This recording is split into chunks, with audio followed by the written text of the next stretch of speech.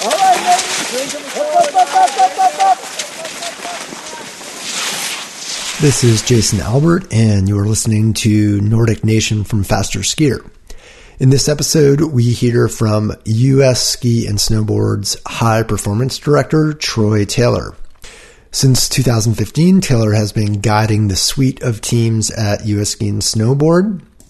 Taylor plays dual roles, primarily as a sports scientist, but also as the organizational wizard that keeps all the moving parts in order when it comes to building better sports science programming for the organization. Taylor, originally from England, has been part of elite level sports science in Canada, the US, and his home country of England. And he first worked for US Ski and Snowboard leading up to the 2006 Olympics in Torino, Italy. We spoke to Taylor on July 25th from Park City, Utah. Okay, here's Taylor. Sure thing. I'm originally from the south coast of England, actually, from a town called Bournemouth on the south coast of England. So that's where my family's from. I kind of went to university in London, then did my postgraduate degrees up at Loughborough in exercise physiology. Started working for a university there, at the University of Birmingham, and after the Athens Olympics in 2004, a job came up with the US Ski and Snowboard team originally. And so I threw my name into the hat and badgered them into giving me a job, and started in 2005. So worked for a couple of years with the team leading into the Torino Winter Olympics and through that games, which was a cool experience as a young exercise physiologist, getting to travel extensively, mainly with the Alpine teams. And go to the games there in Torino. And then headed back to England for a couple of years. London got awarded, obviously, the London Summer Games. And so I've worked across Summer Olympic and Winter Olympic sport. And so I kind of went back, took a senior physiologist job over there in England. Did it for a couple of years, and it became pretty clear that, number one, I didn't like the weather in Britain to live there for extensively anymore, and two, I was looking for opportunities to advance, and it was clear that no one was leaving before London and sort of in the positions above. So I kind of started maybe having horizons to maybe move back out to North America, and actually got a job running Canadian science and medicine, or science at the time, and then we developed a medicine department in Toronto for a Canadian Institute for Sport up there. And did that for 6 years, close to, leading into sort of 2015. They had the Pan Am Games in Toronto in 2015. And so I had a great run up there and sort of grew a team and got to open brand new cool facilities and do a lot of awesome stuff. Worked with their rowing team for the London Olympics, and then oversaw and managed a bunch of different Olympic teams and sports science and medicine staff. And then in 2015, thought that maybe it was time for a change, and the position came up at US Ski and Snowboard as my current role is the High Performance Director. And so I'd loved working over here in my limited experience, like in a couple of years that I had sort of leading into Torino. It's, I love Park City. It was a great place to be. So it seemed like it'd be an awesome time to come back. And so that's what I did. Okay, because it's funny. I was thinking when you were describing where you being in England, moving to Park City, before Torino, and then moving back in some capacity, I was like, oh, that must have been a real shock in terms of weather. So you kind of answered that question. Yeah. High mountain desert to England, like high mountain desert in Utah, and 300 days of sunshine to go back to. I was working in Wales, in Cardiff, which is an amazing place, but it's definitely wet there 300 days a year. And so, it's just, there's many elements. I love living back there and miss family and friends and things like that. But, I really love life in North America generally, but particularly now back in Utah, west coast-ish, west side of the US. It's pretty awesome. So I am curious from looking at this big picture perspective. And now obviously you're focused more on snow sports and helping those particular athletes in all those disciplines at US Ski and Snowboard to sort of achieve whatever goals they have. But how much do you have to kind of reboot at each situation you've been in and each sport you're working with? So you mentioned rowing as well. How much of it is simply like you're applying general basic principles about sport development and enhancing, helping each athlete improve? How much of it is just like, yep, this is applicable here, and you don't have to spend the next 6 to 8 months or a year kind of reformulating, say, specifically for cross country or for moguls. Yeah. I think I don't know if maybe I'll get to a percentage, but I think there's an element. The human body is the human body, and the way that it adapts is the way that it adapts. But all of those adaptations are unique and individual, and there's idiosyncrasies across individuals in the same sport or across different sports. And so I think the underlying principles of training and of building relationships and of sort of overarching principles are consistent across most sports. And so I think there's definitely consistency there. It's not like, completely transferring fields, and like a cross-country skier has nothing in common, let's say, with a rower. It's not, there's nothing that's the same. But in that same space, I would say the first 1 to 3 years, and probably still now, and probably for the rest of my career that I work in ski and snowboard, you're constantly learning and evolving and adapting to a different environment, to different sports, for understanding those specific sports and the specific demands of those.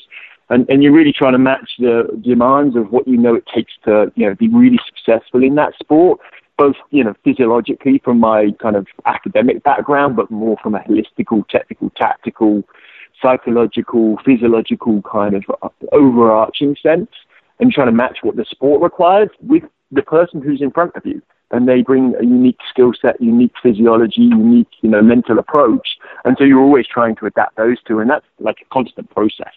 I don't think there is a point where you're like, I know it all, I've figured this sport out. I think you certainly evolve and you learn more about it, but that's an ongoing process. So I'm still very much in that. While there's some principles that are the same. I'm thinking specifically, your comment about like the person that's in front of you, and what type of longitudinal kind of metrics might you keep on an athlete? Let's compare, say, like alpine skiing and cross-country skiing. What sort of data might you start tracking for a particular athlete from, they're just a high-performing junior athlete through their World Cup career? What types of metrics are you looking at? Sure. I think it starts, let's, take a high school junior, good alpine skier. I think we're trying to look at it from, a multidimensional standpoint, as I said, technical, tactical, physiological, psychological, almost social, emotional kind of side. And so you're trying to take it from different pieces. On the technical, tactical side, certainly, Sasha and Marion, who are our men's and women's development coaches, are doing scouting reports. They're looking at particular aspects of a turn and how they're turning, more qualitatively, subjectively, but trying to make sort of understandings about what's a good turn, what's not a good turn, how their weight distribution is, how they edge and carve, and all of those particular metrics. I'd say we are very qualitative in that right now. It's tough to get objective markers in most of our sports on that stuff. And cross-country coaches and Brian Fish and the team and are probably doing same things about the way people are skiing. We'll do from the physiological side. We have a national testing battery. It's taken on different forms and names over the years. The medals test way back in the day. We had a physical testing CD. We, about 3 years ago, launched Skills Quest Fitness, which is, I would say, an cross-sport assessment of general fitness and movement capacities. It's not, I would say, sport-specific, while it's sport-relevant to all of our sports. It's not designed intentionally for one particular sport. And that we're looking at a broad range of physiological aspects from, estimations of VO2 max through a bleep test type kind of environment through to, lower body mobility, stability and control through single leg squatting, through to some upper body movements in terms of, just ability to do pull-ups or push-ups, through to more anaerobic capacity, sort of short-term kind of fitness levels like a 60-second box jump. And so we're trying to get this broad parameters that we'll get on, we've got about 5,000 people in our database, 5,000 results over the last few years. We're certainly expanding that out. And we'll track that throughout an athlete's career. So while they may do it 2 or 3, 4 times as a junior, at least once a year now with senior teams, we'll be starting to get most of that data, particularly within our alpine teams, but expanding that across other sports as time goes on. But while that gives us a general estimation of how fit a person is and requirements around there, and it gives us some individualization in terms of the physical properties we're looking at, aerobic fitness versus anaerobic fitness, and how we're progressing, it's not massively helpful in a prescriptive sense in telling us intensities to train at or that level of detail. And so once we get national team athletes, will kind of come in to us. We'll run through something we call USTART, which is the US ski team's athlete readiness to train. USTART, great acronym, which is a movement assessment competency kind of screening process, which isn't used from an injury prevention standpoint, but is used very much to help our strength and conditioning coaches, our athletic development coaches, our physical trainers, our athletic trainers, to know where to program someone. And so while we don't longitudinally track that, it's certainly a metric that we take initially and then subsequently every year to understand where people are at from a programmatic sense. And then we'll start collecting more detailed data related to maybe step tests on bikes, where we'll be looking at incremental graded exercise tests, taking lactate heart rates, RPEs, and plotting training zones, A1, A2, threshold and sort of interval training stuff off of that. We also do a fairly extensive with all of our team force plate testing battery that we track throughout their careers. So to understand from a performance point of view, measures like strength, power, impulse, concentrically, eccentrically, maximally. But also we use that a lot in sports with both an injury prevention and injury rehabilitation standpoint. So we're trying to understand, what does it take, or how strong does someone need to be in a given sport to perform? But also, what was your baseline data if you do get hurt? Where do we need to get you back to? And do we start to understand relationships between potential physiological parameters, strength and conditioning parameters, and the likelihood of injury? And so one of the things we pull out of that in some of our sports is, asymmetries, particular metrics within left-right imbalances and differences becomes a precursor if you want to go down a hill at 80 miles an hour or, do a 60-foot big air jump or whatever our particular case is. We've been able to associate some of those. It's not cause and effect per se, but we're certainly understanding the relationship a bit better between those and trying to mitigate the likelihood of those happening. So I guess it starts at relatively young ages with broad metrics, some of which we've tracked throughout an athlete's career. And then as they come into the national team through to sort of the Olympic level, getting more specific on, how does this information, yes, help us track longitudinally, but help us program to understand where the athlete needs to be to get their best performance. And thinking more specifically of how you might interface with a specific team. And since we're obviously cross-country focused, if you are over a 12-month cycle, and say normally like the cross country, the training logs start in earnest, say in May for a Nordic skier. You oversee the entire suite of programs at US Ski and Snowboard, snowboard, alpine, and all those sub-disciplines, Nordic skiing. So there's a lot to sort of keep a handle on. How do you interface with the cross country team and ensure that you have a good gauge of sort of everyone there is, up to date on best practices, but you're not getting sucked totally into that cross-country void, if you will? Yeah, it's a fairly similar approach with most of the teams.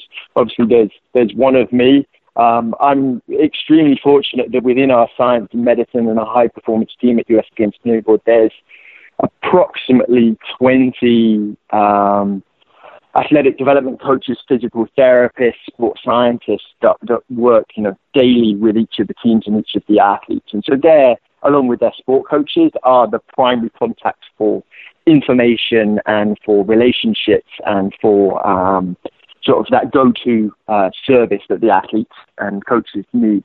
And so they're the people that we're interfacing on every single day.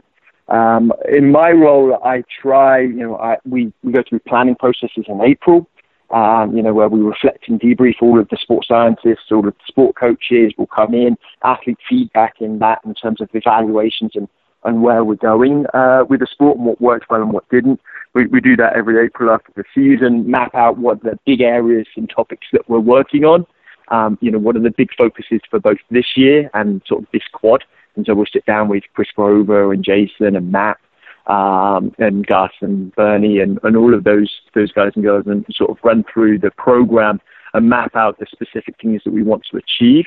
And then in that process, Tashana Schiller, who's their athletic development coach and our athletic development manager, if there's specific areas that we're working on, we want to introduce a new power cycle at a certain point of time, or we know that Beijing Olympic Games are going to be at a slight altitude, probably 1,600 meters, very cold. We don't typically compete in that environment that frequently. What are the strategies we need to build out over the next couple of years to sort of best prepare our athletes? And so we'll map it out in terms of that sense. Tashana and team will be sort of the primary point of contact. And then I try and touch in with each of the teams sort of 2 times during the prep period and 1 to 2 times during the competition period, more to just check in, make sure there's everything that's going on track that we plan to do, and generally to try and be a resource of help, and just sort of show my face and show that I care from that kind of perspective. And so, yeah, that's the way it works out. There are, we have 7 different sports. I do prioritize my time around, certain sports and certain times, depending on what's happening in them and where I feel I personally can be the biggest value add. But I'm extremely fortunate that the team is the biggest value add to the athletes and the coaches. Mine's more to pull from maybe some experiences in different sports in different countries, suggest some different ideas that maybe are not within that additional sport, and then a little bit of more, I guess, horizontal scanning of where the sport is going, and try and cherry pick some ideas. So I think, as Gus talked about, we did a workshop this year to bring together, club coaches and national team coaches with national team athletes, and sort of share and cross-pollinate, I guess, which is an idea that myself and Luke Bodensteiner, we saw in Norway a few months before, and try and cherry pick some of those ideas and contextualize them to our environment. So I do a fair amount of that, sort of cherry picking the best pieces that I get to see around the world or have experienced, and bring those back. That's where I probably add, if I do add value, that's where I add it. How much is simply improving like an entity like US Ski and Snowboard and, trickling down to like an individual's performance? How much of that improves just by enhancing basic communication? And I asked that question because I know that you folks had that conference this spring where, you brought in, as I understand, like all the coaches that coach US Ski Team athletes, from the D team through the A team, and just communicating and talking about best practices. Obviously, I feel like that's a great thing, but I'm kind of curious. What are your thoughts on that? Because it seems like such a simple remedy, but it takes a long time to sort of manifest on the ground in organizations, if that makes sense. Yeah. I think we're trying to tackle from both ends. Like, we're trying to think, Jason Cork and team are trying to think on specific things for Jessie, exactly how we can optimize her performance this year with her. How do we help her in each of those every races and identify some of her strengths to maximize the sort of sustainable competitive advantages? How do we minimize her relative weaknesses compared to competition? So I think there's a lot of work that happens at that end. But, the reality is the tweaks that you're making at the national team level are relatively minor. We are not turning, also rounds into Olympic champions just by, the amazing coaches and support teams that we do. It's the system as a whole that is developing athletes over the long term that is our sustainable success. And so I think it is a pivot, maybe for the organization, certainly my experiences, working in sort of Britain and sort of understanding their sort of approach as they got the London Games, or mainly on the summer side, but sort of investing in development and sort of systems to do that, doing the same in Canada. They have a program called Next Gen with government funding to do that, and trying to take some of those approaches to sort of, hey, this is awesome, and we need the world's best coaches working with the best sports scientists, the best opportunities, for sure, that we can't take our eyes off the ball there. But the reality is we need great athletes coming into the system. And the way that I think we do that is by, number one, we have incredible resources across this country in all aspects of skiing and snowboard. Amazing club coaches that are coaching sort of incredibly well. But maybe, in some instances, siloed. We're a big country. It's not easy to get together and talk. Maybe we haven't been as open as possible, and US Ski and Snowboard sort of, leading the way in that openness. And I think there's so much cross-pollination and learning and opportunities that can be harnessed by us sharing our collective experiences. It's not. Is that going to change, exactly the way that someone trains, today or tomorrow? Maybe there'll be small tweaks, but it's, I think, a start of a motion that over, 2, 4, 6, 8 years, you're going to get a lot more athletes that are getting a lot better training. I am kind of interested in how you incorporate, as a high performance director overseeing all of these sport disciplines, how do you incorporate sports psychology into what we traditionally think of as high performance, which would be the metrics testing, like, box steps? How many box steps can someone do in a 60-second interval? How do you incorporate sports psych into what you practice? Yeah, I think it's an absolutely integral part. I think mental health, sports psychology, mental performance, it sort of takes on different names in different places, but is, as everyone says, is critical. I think it's always been a part of our program since I worked here in the early 2000s. But we've already had a sports psych program. So we had expert consultants that have been available to our athletes. And I think there's been a realization in the last, let's say, decade, maybe more in some sports, less in other countries, but of the role to play that in a proactive sense, that everyone has mental health, number one. In the same way that everyone has health, everyone has mental health, good health, bad health. We have good and bad. And to be very proactive in terms of our mental skills training and opportunities to enhance and develop that and train the brain like we do train the body. And so I think, while we've had that program for a number of years, I think we are looking to, let's say, beef it up a little bit in the last couple of years. And so we have, we're very fortunate through the USOPC to have a full-time sports psychologist, Alex Cohen, based in the COE. In Park City, who works across a number of our teams. We also have a number of consultants that are on sort of a small retainer contract for our athletes to utilize. Much like coaches, there's different personalities that gel with different people, different skill sets and experience that fit or don't fit. So trying to have a range of services over there. But the intention and goal for us is that's absolutely integrated into any other support services, whether that's strength and conditioning or nutrition. We'd have the same conversations and the same aspects about that, both to be a resource to coaches, to help them how they can sort of better connect with their athletes and understand that and take care of their own mental health, and also direct to athlete support and the mental skills that we can help teach them that coaches can reinforce and sort of emphasize as they're training. In terms of specific metrics and tracking, that's always been a challenging one.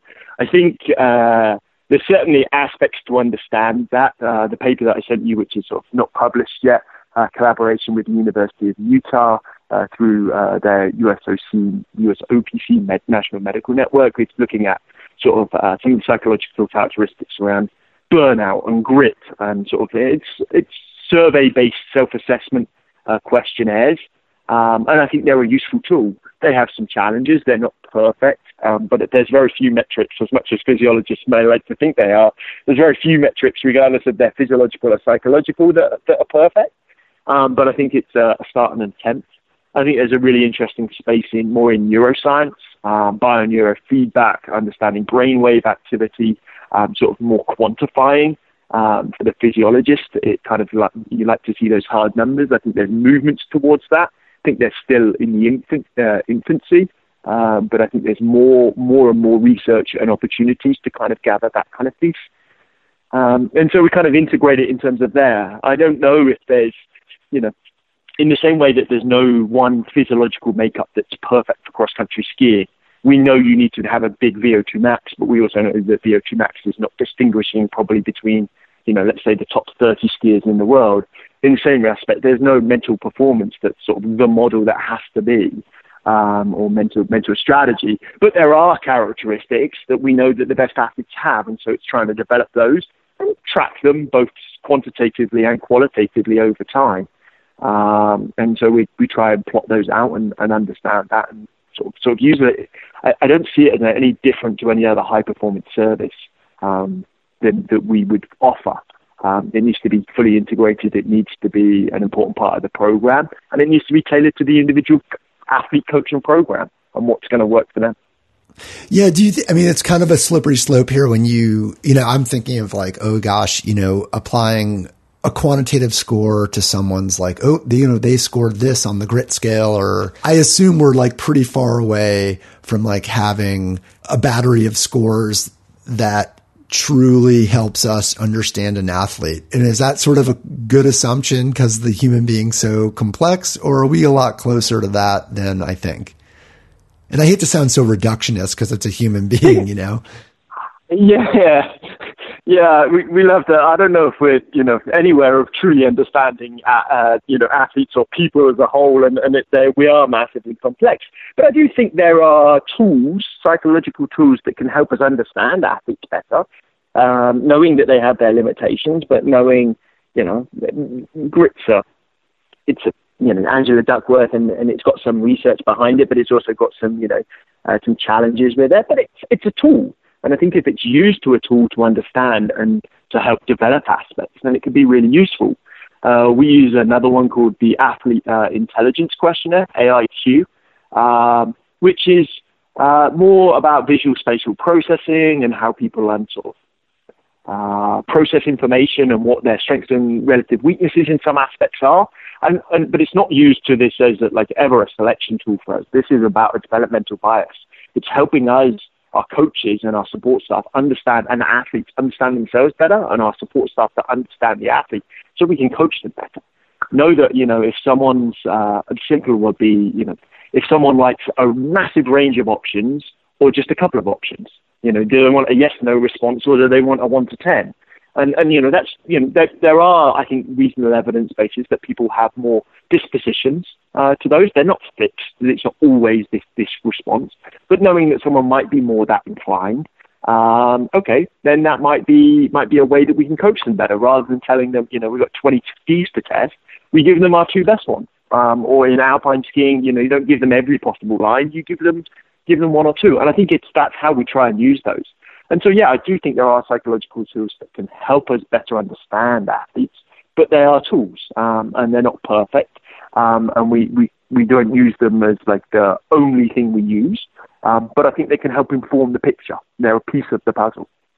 Do you think sport performance and, your job, high performance, would eventually develop, because there's lots of different coaching manuals that you can get from US Ski and Snowboard. It's like, okay, here's the development progression for, teaching skiing, cross-country skiing specifically. It's kind of what I would be familiar with. But coming to the point where you have a kid or you have a 20-year-old athlete and they have a psychological makeup like we all do that's kind of innate. And it's malleable in the context, they're growing up in a specific environment. There's lots of inputs from different people, but getting to a place where, okay, hey, here's a manual on how to enhance grittiness in an athlete, and that might be part of what, say, a US Ski and Snowboard has on offer as well for coaches, not just how to coach up that kinesthetic piece, but here's something to help club coaches and university coaches coach up that psychological piece. Does that make sense? It does make sense. I'm going to add my standard disclaimer. My postgraduate degrees are in physiology, not in psychology. So while I oversee the department, I don't want to step outside my scope. But I do oversee it, so I'm not going to comment on it. But I just want to put that out there. I'll just for sure. Please see Alex Cohen for more details, or Pam Lemons, or any of our other consultants that work. That would definitely be my number one answer.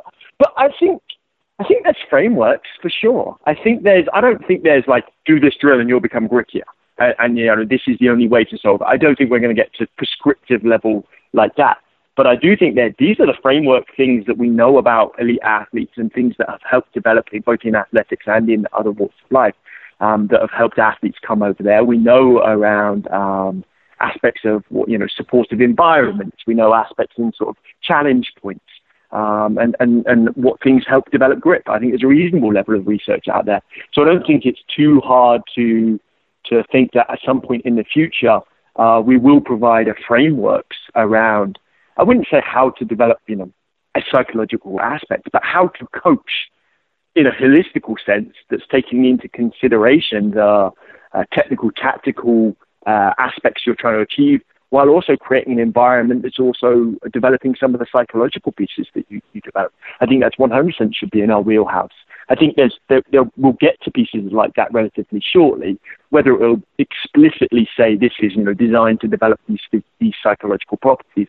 I don't know if it'll be explicit like that, but I certainly think in the environments we create, the drill progressions we utilize, the debriefs, reflection processes, and say the coaching science, because that's a massive area that we kind of recommend to athletes. We will therefore help those athletes develop some of the psychological characteristics that we're looking for. And so, I think it 100% needs to be weaved in there.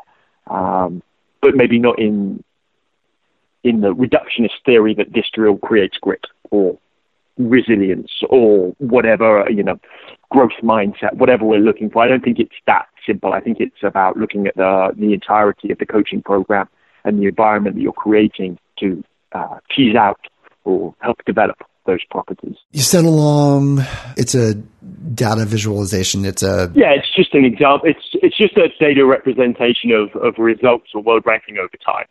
It's just taking this data and representing it in a chart formation.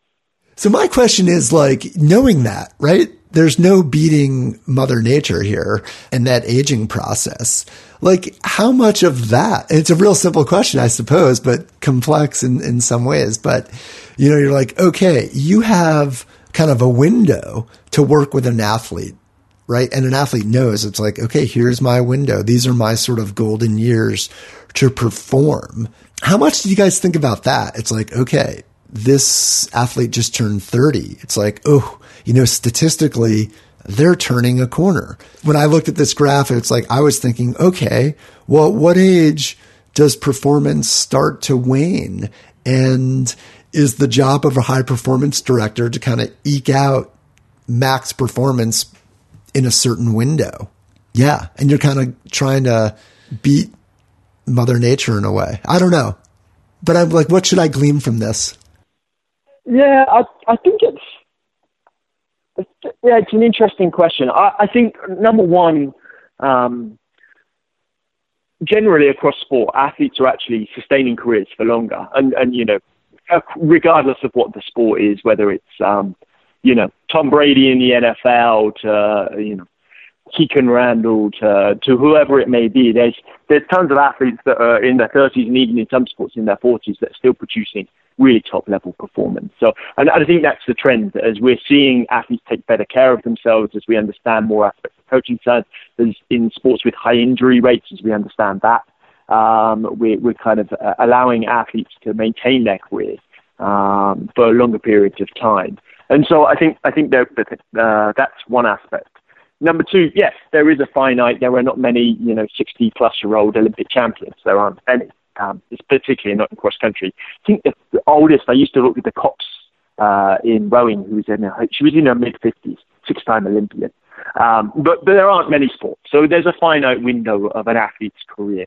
And so I think every athlete understands that, and certainly as an organization, we understand there's a finite piece to that.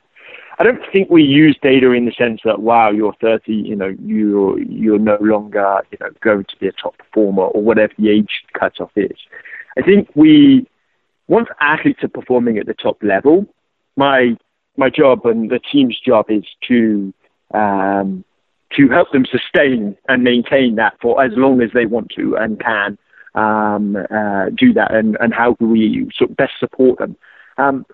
Because we care about them and we want them, if that's what they want, that's what we want for them, and we want to sustain that for as long as possible.